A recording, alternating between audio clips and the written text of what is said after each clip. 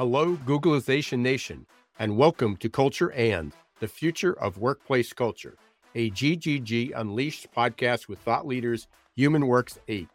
I'm Ira Wolf. And I'm Jason Cochran. In each of Humanworks8's episodes, we will cover practical insights, tips, and executable activities to get you thinking about the future of culture development in your organization. Let's begin. Welcome, friends. My name is Sean Gaulius, and I'm the Thought Catalyst with Humanworks8. And you are listening to Culture and the Future of Workplace Culture, part of the GGG, Geeks, Geezers, Googlization Unleashed series. And remember, now that I'm unleashed, let's fly. I'll hope you join me each and every month as we think about culture and people, culture and strategy, culture and teamwork, culture and mattering. If you're a business founder, HR leader, or simply passionate about strong organizational culture, join me in wondering about what's ahead to build strong business cultures that spark engagement and align people around shared values and purpose.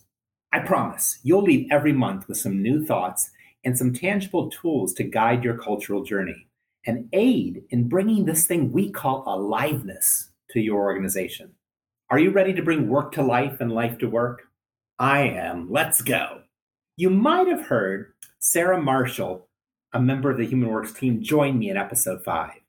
Well, today I wanted to talk about culture and well-being.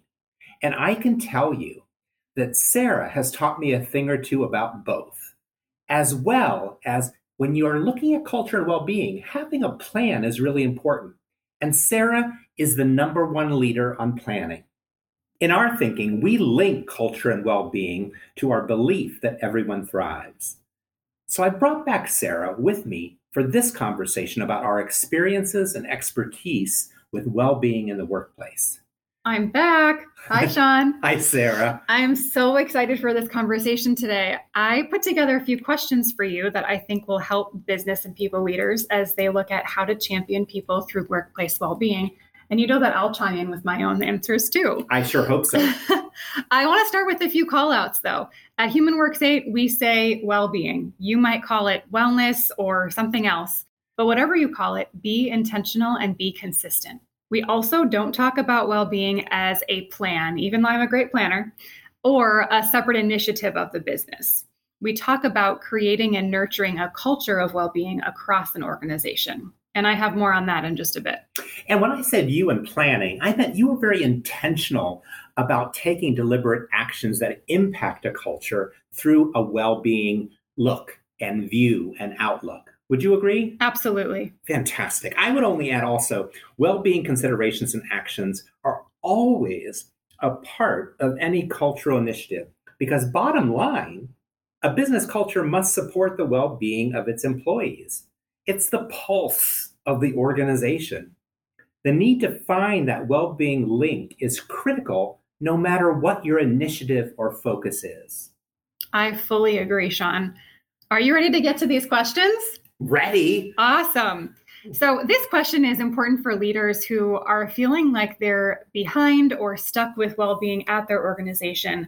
But if you're an award-winning well-being workplace like we've been in the past, we want you to listen up too, because this is really an opportunity for everyone. The question, what's the foundation of well-being for an organization? Where does leadership draw the strategy for well-being from? The answer, values. Where is well-being in your organization's core values? It's got to be there. You've got to find the link. If it's not directly in the language, how can you tie it in through the explanation of that value? For example, our award-winning culture use the value, be well, work well, live well. Wow, says it all. For Humanworks8, our well-being value is breathe. I can tell you, I live that value every single day. And you might find it funny, of course, Sean, you're breathing, but it's also taking that moment.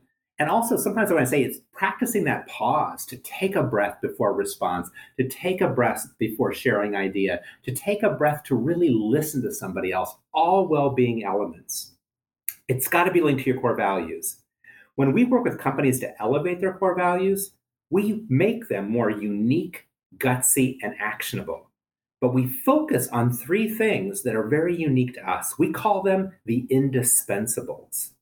The first is the life, the unique individuals who bring your company to life. The touch, who are you trying to impact in the world? But for this conversation, our core value may be breathe, but the indispensable is the breath. How are you focusing on the well-being of every life? How do you keep that pulse that I mentioned before strong across the humanscape of your people? Now, people expect that. What is my organization helping me to do to be able to be at my best in the workplace? That's well-being. Exactly. I love our core value of breathe here at Humanworks8. It really is central to who we are, and it has well-being written all over it. I'm actually, Sean, wearing a bracelet that you gave me that says breathe on the inside of it, just to keep that as a constant reminder. And yes, when I asked this question, I said that leadership defines the strategy here. So another thing to keep in mind, it's not the well-being intern or the HR team or even the wellness committee. It's all about leadership. So Sean, what does an organization or an organization's leadership need as part of a well-being strategy? What are other non-negotiables? Well, first of all, focusing on leadership. I believe leadership have to be role models. And that may seem a little old-fashioned, leaders being role models.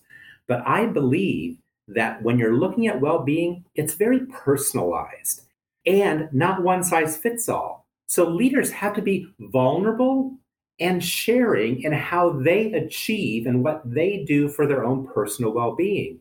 If they create that space and sharing, that allows me as a team member or a direct report to find my way, to share support I need in order to achieve that perspective on well-being. You touched on this already, but leaders, ownership, to engage, there needs to be a philosophy, though. What are your foundational pieces? I've seen well-being programs that have 8, 12, 15 different elements of well-being. And sometimes I think the whole concept of well-being gets lost in that many. I prefer a simpler and clearer foundation. The one we use, I know you're familiar with it, we call it our 4 pillars: purpose, balance, nutrition, and movement. That sums up all of it.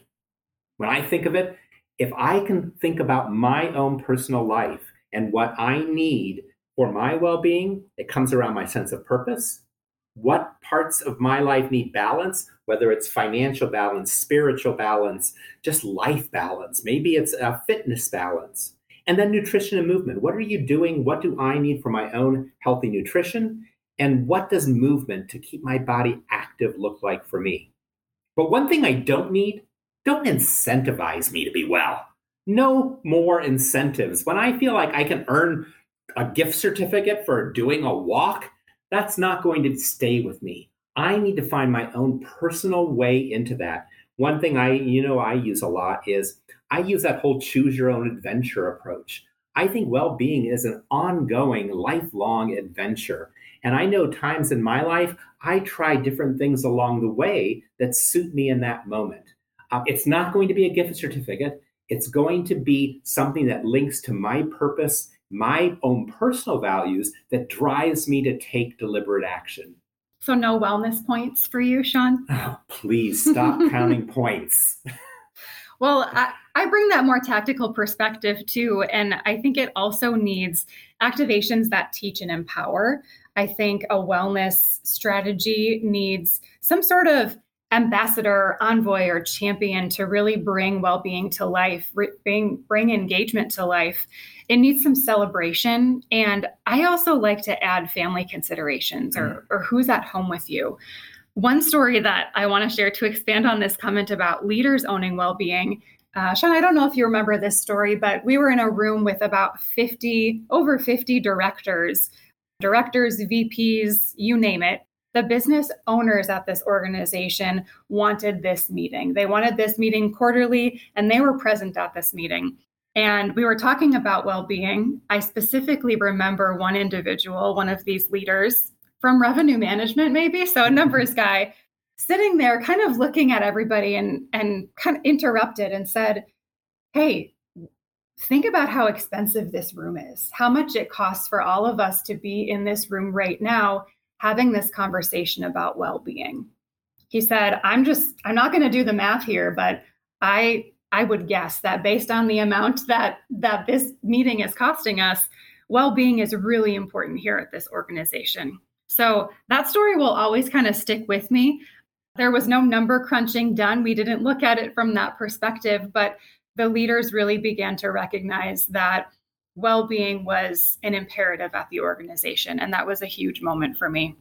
I would add, I believe in that same meeting or one previous or soon after, I challenged that group at the same time. They were very proud of our wellness initiatives and things we did. But I also said, what are you doing to role model this? Are you expecting Sarah, HR, whatever the team is to own that? And I really pushed them to think about what was their role in creating a culture of well-being. And I think that is a big challenge for organizations. How do you engage leaders? But Sean, I was going to ask you about the other biggest challenges that organizations really have to overcome when it comes to creating a culture of well-being. So can you talk to me a little bit about engagement in well-being activities and strategies? I think it looks different from everyone. And that's why I believe organizations try too often to do a well-being one-size-fits-all. And I think you and I both know what would interest you or what you need yourself, Sarah, is quite different from what's going to excite me or get me to try some new movement or nutritional area. And that's really important. I believe it has to be a lot of different opportunities so that people can find and create their own journey. So, for example, some use an employee assistance program for their own mental health journey or support in a legal situation. Others may not need that, but you need to share the full breadth of what an EAP program can offer so people can find their ways into it. It is hard to put yourself in someone else's shoes to figure out what exactly they need for well-being. So I think about how can well-being initiatives work for people with varying physical abilities, mental illness, pregnant women, nursing moms, caregivers, you name it. How is well-being different across race or ethnicity, across age, gender? That's a big challenge that organizations face. And this is where that different entry points come in is really critical. Having different offerings across those pillars of purpose, balance, nutrition, and movement. Financial investment is also, it shouldn't really be sort of a myth. Financial investment in an organization's well-being, that is. So creating and modeling well-being in the workplace does not have to break the bank. In fact, it really shouldn't. Being well doesn't mean that everyone gets a free lunch, a treadmill desk, and a fitness tracker, right? I mean, that would be nice, but I remember being told to spend more money. It was, we want to invest more in well-being, and how do we do that? That was actually a challenge for me. And I think it starts with relationships, connection, and some basic goal setting. And then you can figure out where to spend some money if you have it and if you want to. But I don't think it needs to be a significant investment up front. Would you agree, Sean? I would agree. In the well-being community, there are so many people with well-being expertise that think abundantly about sharing that with people because people in that community want to help people. It's not necessarily, yes, do I believe they should be compensated fairly? Yes, but at the same time, it's such a give back community that I know you did such great outreach in the community to find people that really just wanted to share best tactics to help others do a better job in thriving in their life. Definitely. I'm excited to talk more about this next question, Sean. What has been the most effective well-being strategy that you have been a part of? Well, looking back, there is one when people ask me that question or they say, what is something that we could try or do? And everybody wants something they've never heard of. And I have to go back to something, and I don't know who named it this. It was probably you, Sarah. We called it 52-52. Why 52-52? Well, what it started was around back thinking when I challenged those leaders about their role in the culture of well-being at the organization. And I said, no more, leaders. No more is Sarah responsible, is Sean responsible, is HR responsible, is a certain committee or team.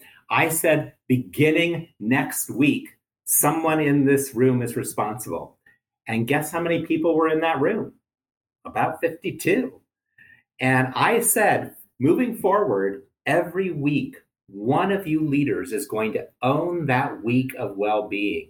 And you are going to role model, teach, share, be vulnerable about what do you do to support your own thriving in life and in the workplace.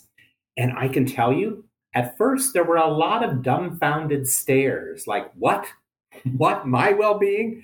But then I could see people light up and say, wow, this gives me as an opportunity as a leader to live our core value around being well, working well, and living well, and then sharing and sort of breaking down my defenses to create a safe space for others to join in, to learn from, to create their own path and journey into their well-being.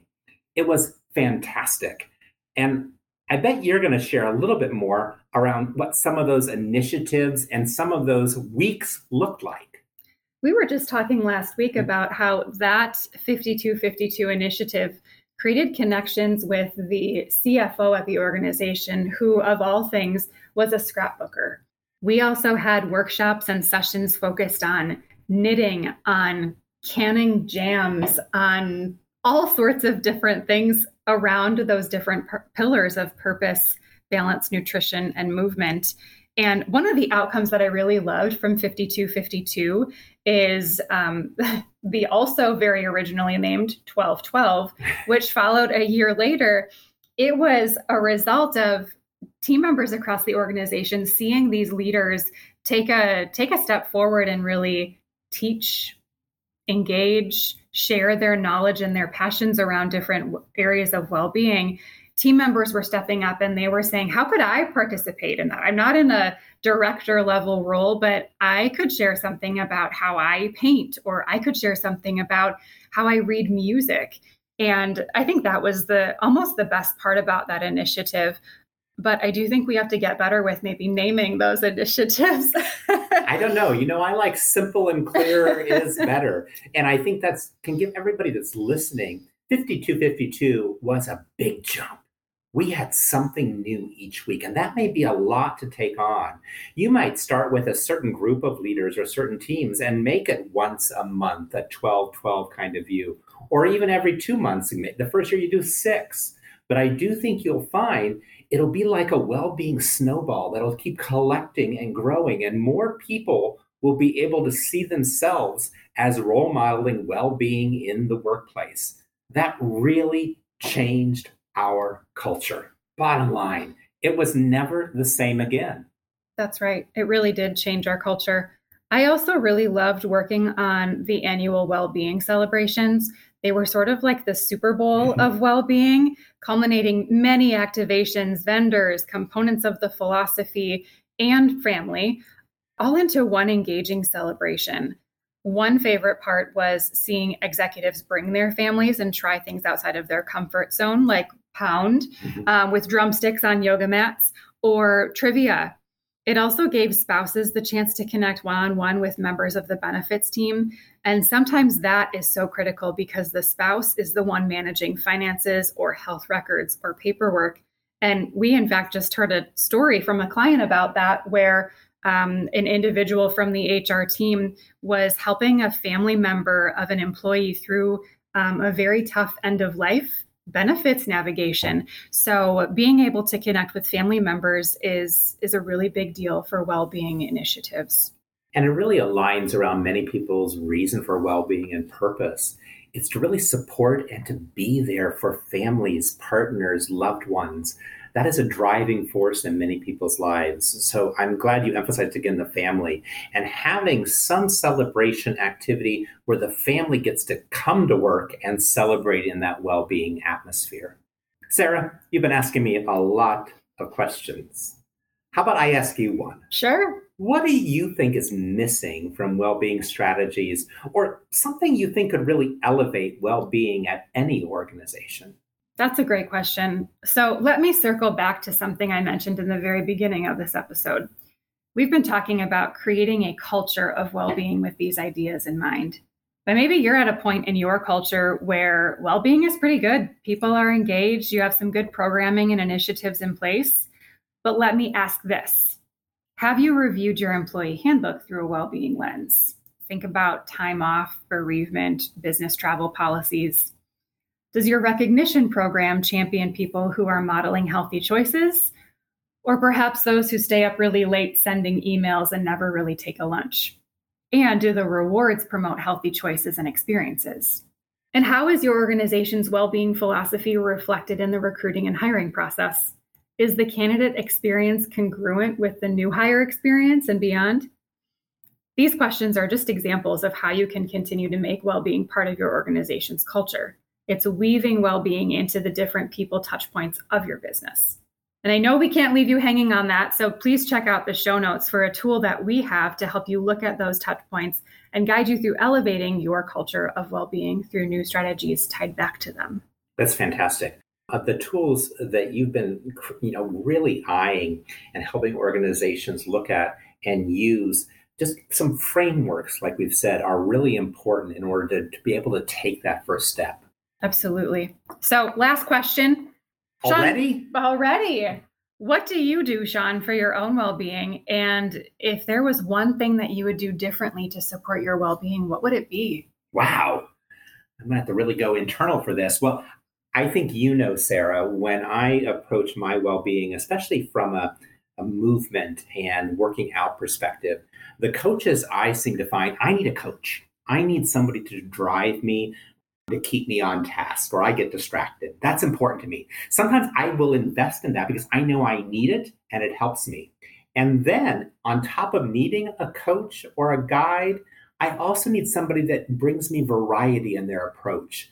I can't do the same thing every week. Sometimes I can't do the same thing every hour I work. So as somebody that takes that approach, that really motivates me and it surprises me and it brings that sense that I want to go back and try again. I need that. I know that. So that's one thing I look for my own. And your second question, what would I do differently? Well, one thing that I know that I really value in life and part of my well-being is to have what I call escapes. I need time away. And sometimes I get tied down in business so much and thinking so much that I use a lot of escapes. I hold on to my value close, but I always think, where can I find, even if it's a 5-minute escape, or it doesn't have to be necessarily a week, but find those moments where I can escape into something else, get my mind off things so I can come back and be in a better place, more focused. Those are two things that come to mind. Those escapes are really important. And I laugh because you said you need variety in your well-being. And I think I thrive a little bit more on routine. So it's really establishing those sleep routines, the exercise routines. And the one thing that I think my whole family could get better with is sort of that meal prep routine. Mm. So I'm looking forward to maybe doing a little bit more of that soon. I'm sure I could learn more from you about that. Somebody asked me today, what is my least favorite meal of the day? And I knew when I answered it, it was totally against most well-being thinking. It's very controversial. Because I said, I don't like breakfast. I don't make time for it. And I know that is critical for my body. So I need to work on that. So there's another improvement. And a great well-being activation idea, making breakfast or preparing breakfast as a team, as a group. I love that. Well, Sarah, thank you for being here today. I can't thrive without you. I believe you know that. But I am grateful for all of your passion and energy around well-being and part of our 8 philosophy around everyone thriving. Thanks, Sean. I had a lot of fun today. I could talk about well-being for hours. So you'll have to kick me out. Never. Let's keep talking. But if you want to keep talking, reach out to continue this conversation. You can find myself or Sarah on LinkedIn. I'm Sean at Humanworks8.com and Sarah, Sarah, at Humanworks8.com. And then just go on to Humanworks8.com for other real-life examples. I look forward to every month focusing on a new culture and topic. And if I got you wondering about everyone thriving and culture, I encourage you to keep it going on LinkedIn. I also, every Wednesday, I wonder about something. I call it Wondering Wednesdays. I would love you to join in on that dialogue. Sometimes it's a client challenge. Sometimes it's been about well-being and balance. Sometimes it's just like we talked about specific client examples today from a meeting this morning. Come wonder with me, and see you next month on Culture and the Future of Workplace Culture. That's it for today's episode. Thank you for tuning in and learning about the future of workplace cultures. We'll be back next month with Humanworks8 for another episode. But until then, please visit their website for additional resources at humanworks8.com. Until next time, don't let the shift hit your plans.